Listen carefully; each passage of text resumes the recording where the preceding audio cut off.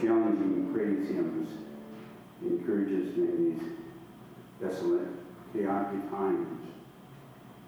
Our opening hymn, as we welcome those by way of television and radio, you too, we thank you for your prayers and your support. Thine be the glory, purple number 308, on our birthday, Gabriel Action Prayer.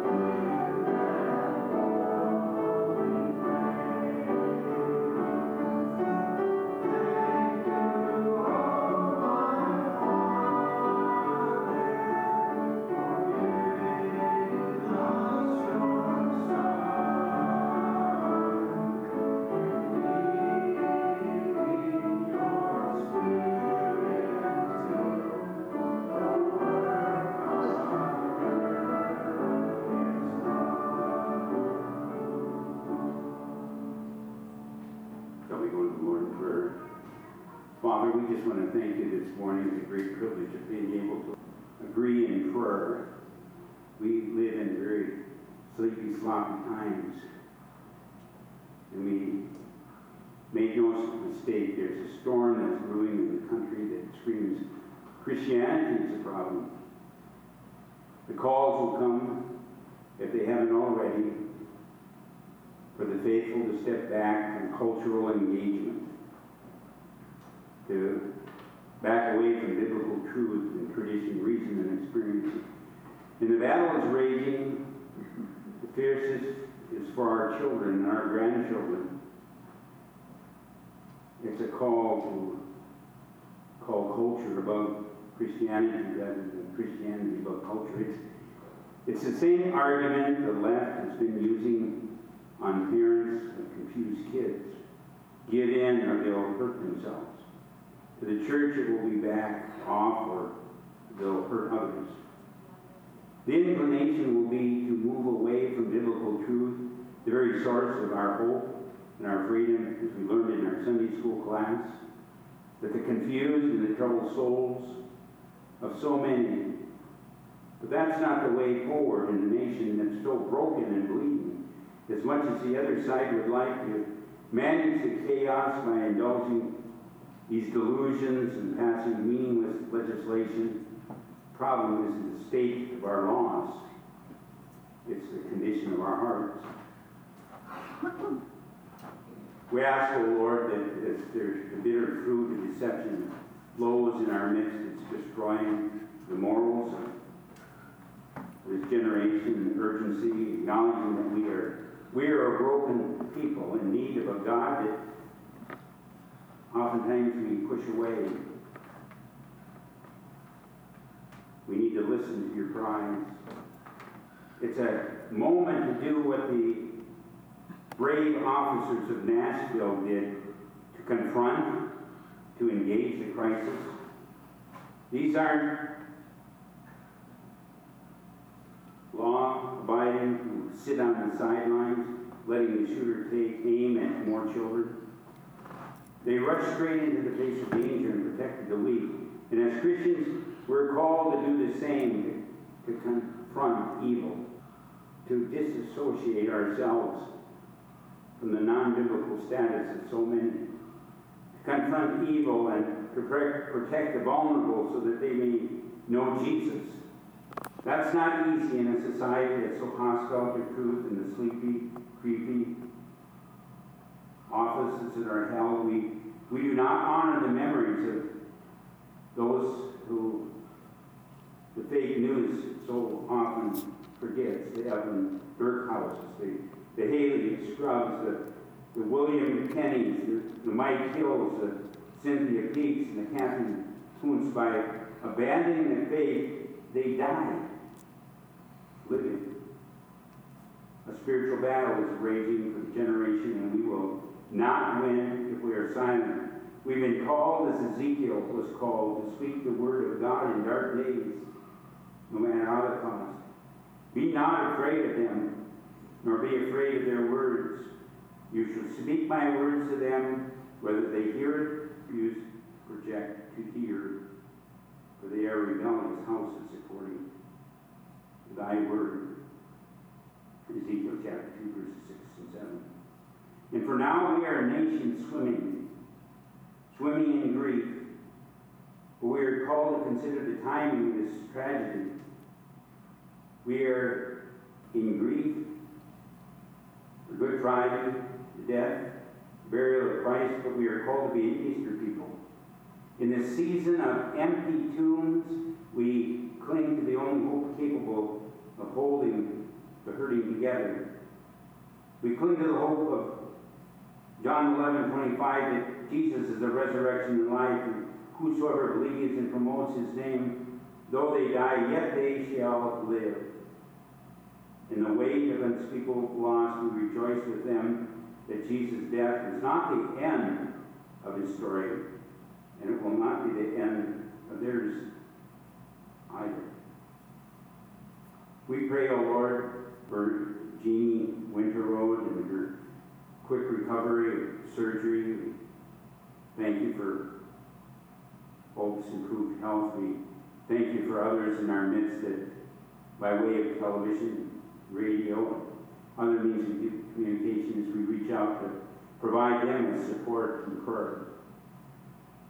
As we congregate today to look at option one, our disaffiliation, members are voting, disassociating and disaffiliating themselves from the Methodist Church, who wants to eliminate the Article 2453 from our Book of Discipline, that has been a time-honored commitment to Scripture, of being less critical of Scripture, looking forward to Scripture and tradition, reason, and experience.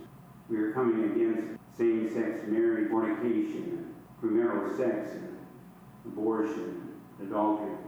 Jesus came not to do away with the law and the prophets, but to fulfill them in spirit and truth. We ask the Lord that you bless our Scripture revealed to us through John 20, chapter 20, verses 19, 23, your word. Drop the blinders from our eyes, and especially from the Christian eyes. Remind us, O Lord, of your sense of your presence. You've taught us to pray, sing together, Our Father, who art in heaven, hallowed be thy name. Thy kingdom come, thy will be done, on earth as it is in heaven. Give us this day our daily bread, and forgive us our debts, as we forgive our debtors. And lead us not into temptation, but deliver us from evil. For thine is the kingdom, and the power, and the glory, ever and ever. Amen. At this time, we ask that you turn in your Bibles to our Scripture reading for today. And I was asked to share this message with you by Jean Winterroad, so if you could listen along as Jean shares the condition of her life and the condition of her mother's life. Jean Winterroad, say thanks for checking on us. I'm sorry I couldn't get back to you yesterday. We were in meeting with taxes and finances for both Mom and Joe and I.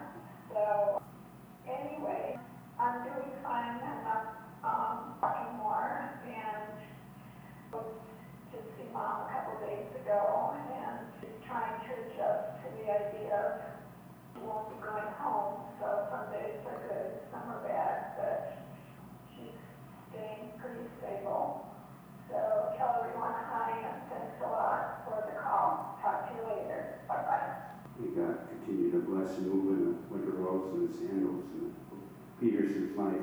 Would you stand with me now as we turn to Scripture, standing on the promises of John chapter 20, verses 19 and following. Would you please stand? Father, we stand on your word now. Promises of Jesus as he appears to Mary Magdalene may appear to us. But Mary stood weeping outside the tomb. We find the presence of Mary there, and we also find where Jesus appears to the disciples in the 19th verse. When it was evening on that day, the first day of the week, and the doors of the house the disciples had met were locked for fear of the Jews, Jesus came and he stood among them, and Jesus said, "Peace be with you." Say that word with me. Peace. Peace. And after he said this, he showed them his hands and his side. And then the disciples rejoiced when they saw the Lord. And Jesus said to them again, "Peace be with you. As the Father has sent me, so I send you." And when he had said this, he breathed on them. And he said to them, "Receive the Holy Spirit. If you forgive the sins of any, they are forgiven them. If you retain the sins of any, they are retained." Thank you. You may be seated. Good morning, brothers and sisters. You must realize first that Mary had just visited the tomb, empty tomb, and ran to the disciples of what she discovered there, because the Lord, when she visited her, told her to go tell the disciples. They were gathered in a room with the door shut and locked out of fear of the authority that they caught them, they'd be under there. So they locked the door. Again, this was a private meeting, but Jesus appeared right there with them. They had gathered in the room for the Feast of Unleavened Bread, and Thomas was the only missionary or disciple that was missing. When Jesus appeared in the room, he said, "Peace be with you." Now, those are the same words he spoke to the disciples before his trials and execution. Perhaps they were even in the same room. The disciples couldn't really comprehend that the man they'd just seen executed was sitting there with them. So, to further convince them of the reality of the situation, he showed them his wounds, his legs and arms, and his side. And he repeated himself. He said, "Peace be with you. As the Father sent me, so I send you." He continued by breathing the Holy Spirit on them. The word used here for breathing the Holy Spirit on them was emphazo, and that's the same exact word that is used in the book of Genesis when God breathed life into Adam and Eve. That was the same word he used. That was what Jesus did to the disciples to give them the Holy Spirit. He then said to the disciples, the sins of the disciples, when they forgave people, they would be forgiven. That's not because the disciples or we have power. It's because the Spirit internally with them is actually doing the forgiving on the part of God. They're just announcing it. Keep in mind the Holy Spirit of God is housed in every Christian. They carry the Spirit within them. They have the power of God within them. Considering that, we need to take utmost care and consider it a very serious responsibility that we use that God housed ability in us responsibly and with discernment. The only announcements we should make on behalf of God is being a part of God in accordance with God's words and the wisdom of the Holy Spirit. That doesn't make us powerful as God, but it tells us He can work through us. He's internally housed right here. And we have the power of the Holy Spirit. We have God's power in us via the Holy Spirit to accomplish the things here on earth that God wants to accomplish. Once again, this passage does not allow man any authority to forgive sins. The power lies only within God's exclusive domain. Only God can and will do that. Or can and should, I should say. Containing God's powerful Spirit allows us to declare on behalf of God, via that Spirit, the things that remain exclusively within God's realm and power. And we can act towards and with others with our words and actions with that power of Spirit of God in us. Example, His words and actions. Thank you, sir. Mike. Wonderful job. He takes his responsibility seriously, so appreciate that. Immediately following or shortly, our district superintendent will be arriving and we'll be taking our third and final vote. The first two were almost unanimous. There's been situations where churches have taken a vote, and there's been a number of people that haven't graced the church doors in years who showed up and they didn't acquire a 2/3 vote. 60%, and we need like 66% of the disaffiliation vote.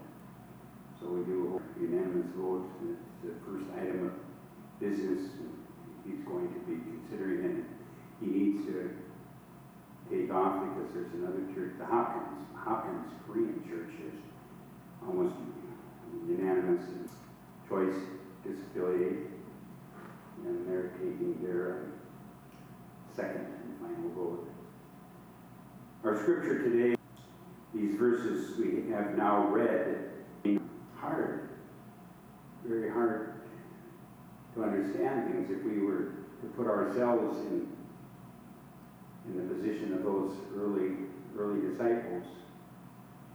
And like all the events which followed our Lord's resurrection, can you imagine that first resurrection morning? There's much in the facts before us which are a mystery and requires reverent handling. The Lord's actions. these actions that were recorded. Actions, if you're following along, we send out a number of bulletins per week, and many of you, by delayed broadcast, to fill out that outline so you can kind of recover and be able to share the message to your friends. We appreciate that. So the first entry is our Lord's actions. Can you imagine all the actions of the Lord at post-resurrection? But we have a few of them here. It says, suddenly appearing among the disciples when the doors were closed. They were closed, and he was breathing upon them. May God's breath breathe upon us each and every time we confess those words of Jesus. Jesus is Lord. And in breathing upon them, they soon drew together this unspeculative and unprofitable conversation. It's easy in such cases to darken counsel by words. People have words without knowledge. Much like sometimes we have words without proclamation to those by way of television and radio. Sound is important. We shall find it safer and wiser to confine our attention to points which are plain and points which are very instructive and intuitive. We should observe, for one thing, the remarkable language. Grandparents have 4 grandchildren. I can still recall the first words that they said. And I always tried to encourage them, not because I'd sing to them the B-I-B-L-E. That's the book for me. I stand alone in the Word of God, the B-I-B-L-E. We entertain the language of those who are learning to speak. Let us look at the language of the Scriptures with which our Lord greeted the apostles when he first met them with his resurrection. They were deeply grieving. Can you imagine if any one of your loved ones were to come back to life again and you were to recall the first words? We are reminded that he first met them after his resurrection. Twice over he addressed them with these kindly words, peace. Say it with me, peace be unto you. And we may dismiss as unattainable in all probability the very cold and cautious suggestion that this was nothing better than an unmeaning phrase of language, of courtesy. But Jesus who spoke as never a person before it spoke, said nothing without meaning. Jesus spoke, we may be sure with very special reference to the state of mind of the 11 disciples, with special reference to the events of the last days, and with a special reference to their future ministry, peace. Oftentimes when I review the tape, either by my telephone or by way of television, and I'll see the video, I'll try to improve on my language, or the ability to project and protect the Word of God. Peace, he says, peace. It was peace and not rebuke was the first word with which this little company heard from their master lips after he had left the tomb. I took every public speaking class that was allowed in the university and in seminary, and even went to the Guthrie, was among the select few of the actors and projectionists in the Guthrie. It was very meet and right and fitting that it should be so in full harmony with things that had gone before him. He said, peace. You remember when those words were uttered before?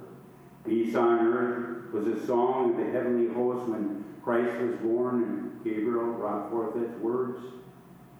Peace and rest of soul was a general subject that Christ continually preached for only 3 years. From the age of 30 to 33 years, 3 years. Peace and not riches had been the great legacy which Jesus had left with the 11 that night before his crucifixion. And surely it was in full keeping with all the tenor of the Lord's dealings that when he revisited his little company of disciples after his resurrection, his first word would be what? Peace. I was reminded, evidently last night there was a little skit that went on in church. And there's a little flyer, assuming it was a skit in church last night, because it displayed in the pulpit. I just kind of didn't want to walk on it. What does it say? I have a sign like that for years. I've gone to bed looking at last time, and I get up early in the morning. My best hours of sleep are between 12 and 4. And one of the last things I view is a sign similar to that says peace. One of the first things I see in the morning is that same sign that says peace. It reminds me of Jesus, where he gave us peace and not blame, peace and not fault finding, peace and not rebuke, was the first word which this little company of struggling, unbelieving, desperate, confused, heard from the Master's left after they'd left the tomb. It was meet and right and fitting that it should be so, and in full harmony with the things that had gone before him. Some of the first words proclaimed was peace on earth, goodwill to all. Peace and the rest of soul with the general subject that Christ continually preached for 3 years. Peace and not riches, but that great legacy which he had left with the 11 that night before his crucifixion. Surely it was in full keeping with all the tenor of the Lord's dealings that when he revisited that little company of disciples after his resurrection, smaller than the company that are here today, his word should be peace. It was a word that would soothe, and it was a word that would calm their souls. I've been with many a dying person, and I associate those by some of their last words they spoke as they moved from the temporal to the eternal, from the mortal to immortality, from the perishable to immortality. Peace, we may safely conclude, was intended by our Lord to be the keynote closure to the Christian ministry, that same peace which was so continually on the lips of our Master was to be the grand subject of the teaching of his disciples. Peace between God and man through the precious, precious blood of atonement. Because you break the word atonement down and you soon find it to be at one with God. Peace between person and person, through the infusion of that grace and that charity to spread such peace as that was to be the work of the church. Any religion like that of the Mohammedans or cults which convert with the sword is not from above but from beneath. Any form of Christianity which burns people at the stake in order to promote their own success carries about with it the stamp of apostasy. We studied hypocrisy In our Sunday school class today, there's a close assimilation between the meaning of apostasy and hypocrisy. That is about which the concern of the Christian witnesses. That is the truest and the best religion, which does most to spread real and true peace. We should observe for another thing in these verses the remarkable evidence which our Lord supplies by his own resurrection. He graciously appealed to the senses of their trembling disciples. Jesus showed them his hands, and he showed them his feet and his side. He bade them to see with their own eyes and to have had this real material body, that he was not a ghost or he was not some form of spirit. He says, handle me and see, were his words, according to St. Luke. A spirit hath not flesh and bone as you see me have. Great indeed was the condescension of our blessed Master, and thus coming down to the feeble faith of these 11 apostles. But great also was the principle which he established for the use of his church. His church. His church. Are you about his church? About his church? This principle, which was established in the church in every way, also returns. That principle is that our Master requires us to believe nothing that's contrary, that's truly not contrary to our senses. Things above our reason we must expect to find in a religion that comes from God, but not things that are contrary to our reason. And let us lay firm hold on this great principle. I'd like to go into greater depth, but time is going to a close. Let us pray, O Lord, as we lay firm hold on this great principle, this great scripture, and never forget to use it. Especially let us take care that we use it in estimating the effect of the sacraments and the work of the Holy Ghost. To require people to believe that men have the quickening power of the Holy Spirit when our eyes tell us they are living in habitual carelessness and sin, for that the bread and the wine and the Lord's Supper are Christ's real body and blood. When our senses tell us they are still bread and wine, this is to require more belief than Christ ever required of his disciples. It is to require that which is flatly contradictory to reason and common sense. We should observe, and let us try not to be wiser than our Lord.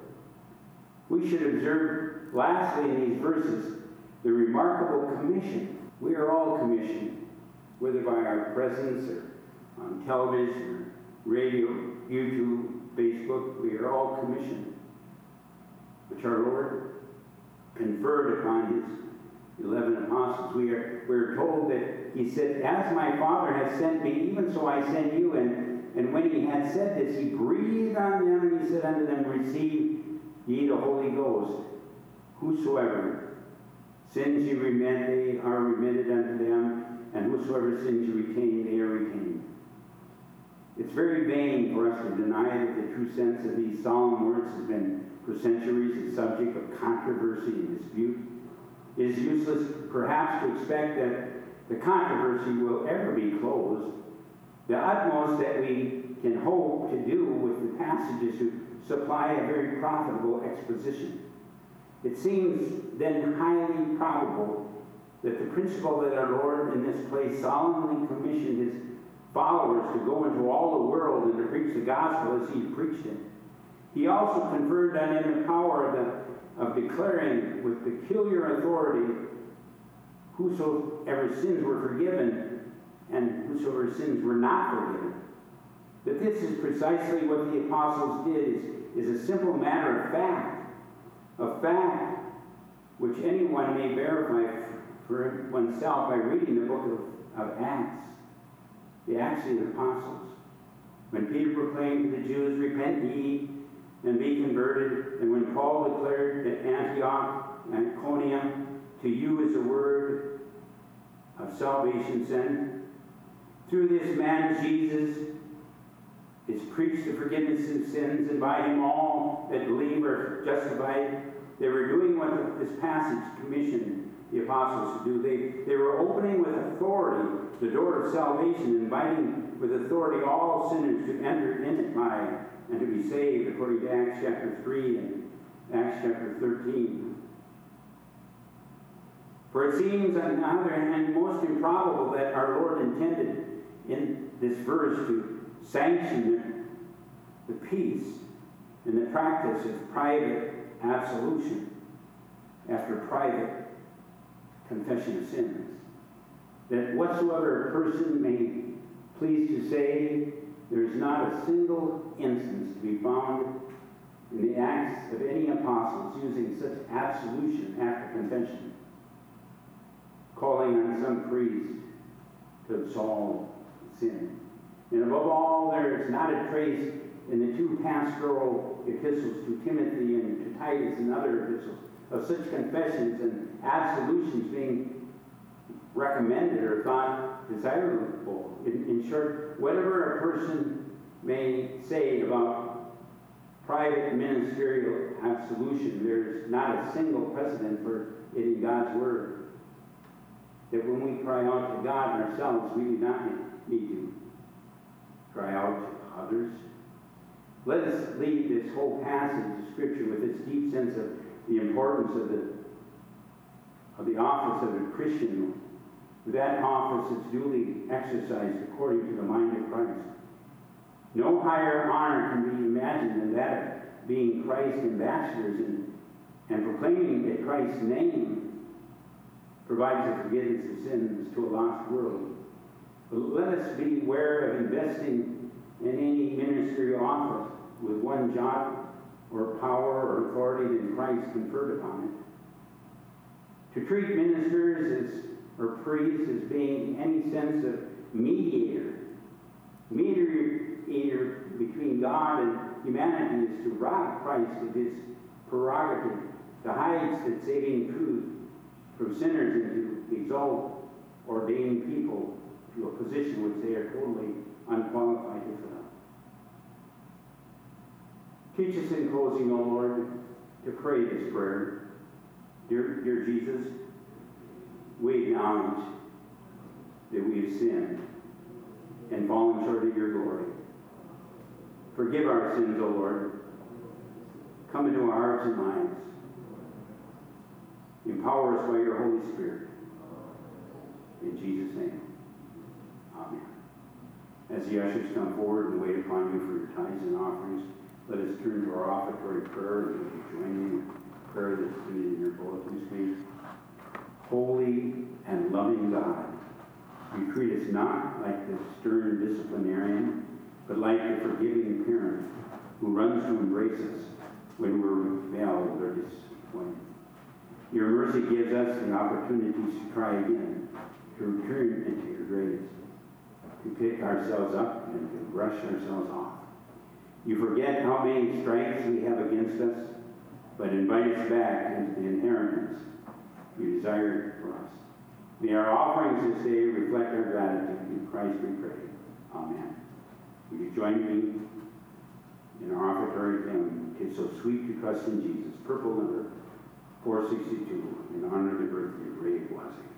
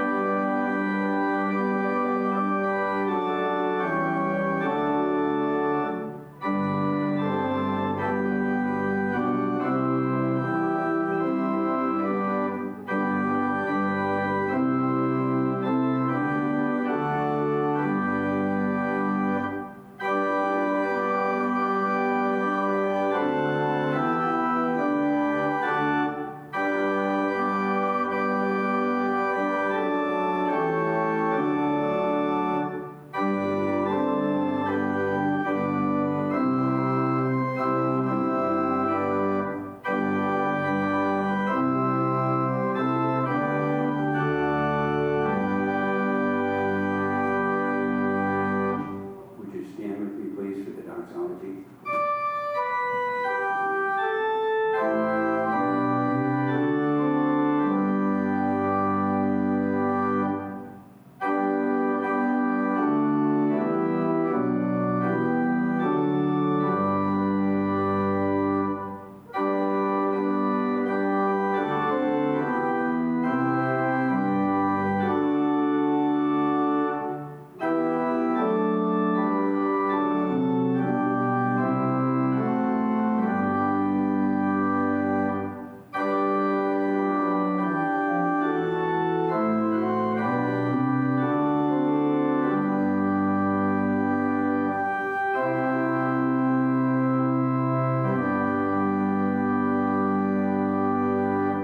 Amen. We thank you, O God, for your generosity as we remember Jesus' great sacrifice, his death, burial, and resurrection.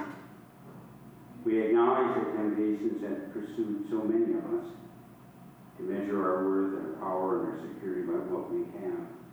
But we offer these gifts to you this morning. We pray that you might deliver us from the temptation of building our lives around what belongs to us.